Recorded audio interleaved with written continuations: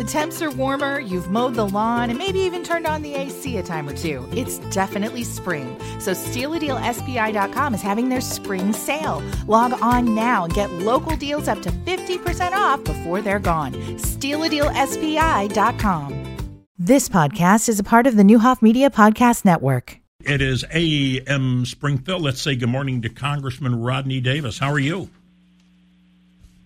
I'm doing great, Sam. How are you guys? Fine, thank you. Where are you at this morning as we are saying hello? I'm driving on a very bumpy and need of rehabilitation Route 48. Driving through Palmer, Illinois right now. Then you're going to work your way from Palmer down through Morrisonville to Raymond and somewhere else, right? Yep. Good for you. And end up in Jerseyville. No, that's right. Jacksonville today. Oh, my gosh, good for you. Hey, are you meeting with Andy Ezard over there today by chance in Jacksonville? I will be seeing Andy. I'm actually writing him and his wife, Janessa, thank you right now as I speak to you. What a good man. I've not talked to him. Well, we usually try to have lunch 3 or 4 times. We've not done that for a while. Me and him and your good buddy Mark Kelly still looking for his boat. He's a good friend of Mayor Ezard over there, and Ezard's always over to shop on Main Street. Okay, my friend, we have talked. It is an incredible time. First of all, your reaction to the leaked memo. That's unbelievable that something like that would happen, and I don't know why people are surprised that the Supreme Court, knowing its present makeup, was probably going to maybe, although I'm not sure that's the final version. Walk me through it. Are you surprised at the reaction at all or about the leak? How much does that concern you? Well, I am surprised about the leak. The leak concerns me a lot. I think it directly impacts the faith that Americans have in our institutions. And I think I don't have any inside information, but I would bet it was probably a clerk for a liberal justice who, thinks that he or she will be rewarded as brave for doing something like this, when frankly, they should be disbarred. And if it's criminal and the leak of classified information, they should be prosecuted. But the bottom line is I'm not surprised by this decision. I like this decision as a pro-life member of Congress. But unfortunately, it doesn't do anything to reduce the number of abortions in a state like Illinois that uses taxpayer funding to provide for that procedure. And we've got to elect a Republican governor. We've got to elect Republicans in the state house to really change things here in Illinois.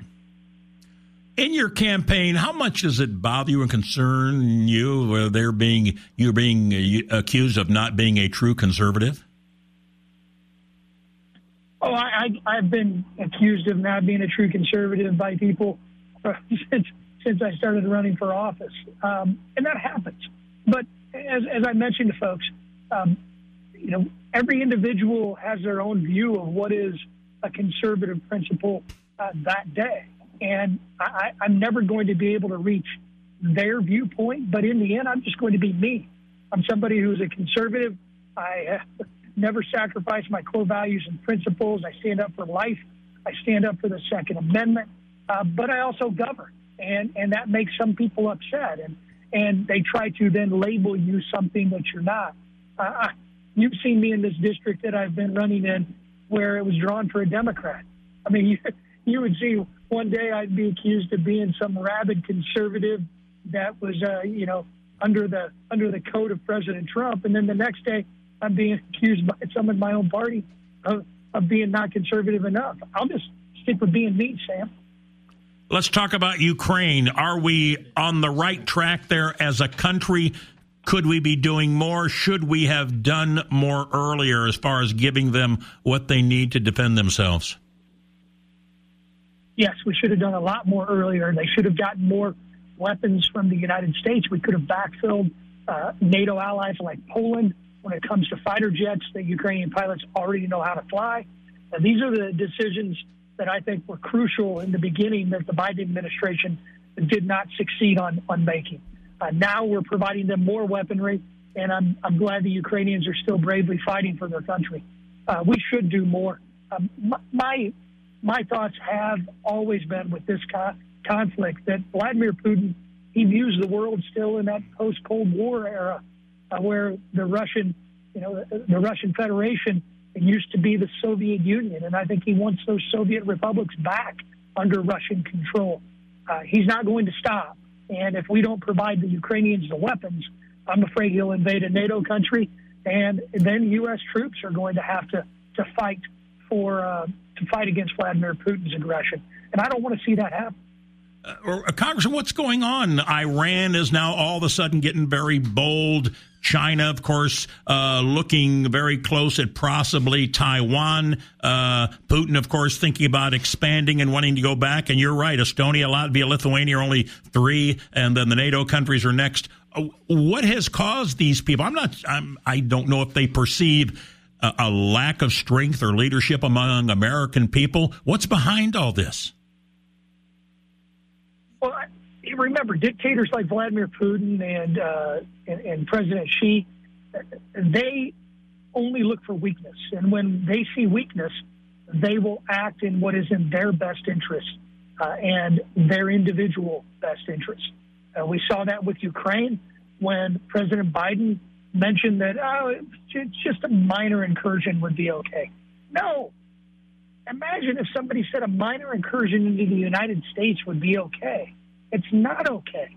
We've got to stand up and use the Reagan doctrine of peace through strength, and the Biden administration doesn't do that. And what world leaders see is they see the craziness of liberals protesting and threatening Supreme Court justices. They have such a control on their own branches of government that they laugh at our freedoms. But then our freedoms are mocked by people doing something like that over the weekend at Justice Kavanaugh and Justice Roberts' house. Tell me about the border situation. People think because of Ukraine and inflation and everything else that the borders are much more challenging, much more of a problem than people are made aware of. You talk to representatives, members of Congress, senators who are involved very much on the borders. Is that complete chaos at the moment? Oh, it is complete chaos, and it's been chaos long before Vladimir Putin decided to fully invade Ukraine. This has been something that the Biden administration has failed to address for almost 2 years now. I've been to the border, and it is worse than what you can imagine. You know, I judge the size of communities in Illinois and elsewhere by what bracket they're in high school football playoffs, right? Mm-hmm. So my hometown of Taylorville, about 11,000 people. We're 4A, 5A sometimes. Well, recently there were 11,000 migrants living under one bridge in the Del Rio sector of Texas. 11,000 people under one bridge. That's the size of my hometown of Taylorville. This isn't a small community. This isn't a small problem. And what's happening is these people are being trafficked by drug cartels. They are, unfortunately, a value-add commodity to drug cartels because they smuggle people across one part of the Rio Grande for money to do so. And then in another part of the Rio Grande, while the Customs and Border Patrol agents are tied up with people, they run meth, they run heroin, they run the fentanyl and the drugs up into our communities once they cross the border into Texas. Inflation, totally out of control, gas prices, people blaming all of that on Ukraine. I kind of remember those things were heading in a spiraling upwards well before the invasion of Ukraine. Your memory this time has not failed you, Sam. It is exactly true that inflation, rising prices was happening long before Vladimir Putin decided to make his fateful invasion. And the Biden administration, their response is go buy an electric car. Well, a lot of people would like to buy an electric car if they can afford it, but they can't get them. And it just shows you just the lack of humility that this administration has. And I believe they want high gas prices. I believe they want to move people away from trucks like I drive and trucks like many of my constituents drive, all for their own political agenda rather than what's best for the pocketbooks of families here in Illinois.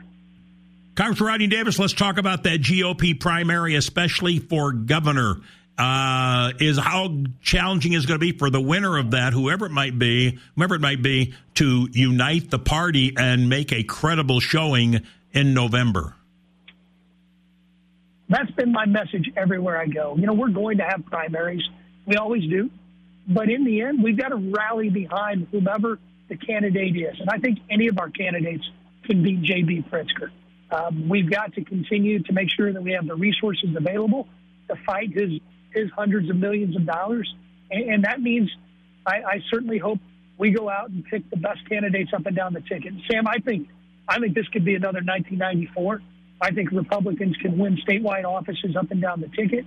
I think we can win seats in the House and win seats in the Senate in Springfield.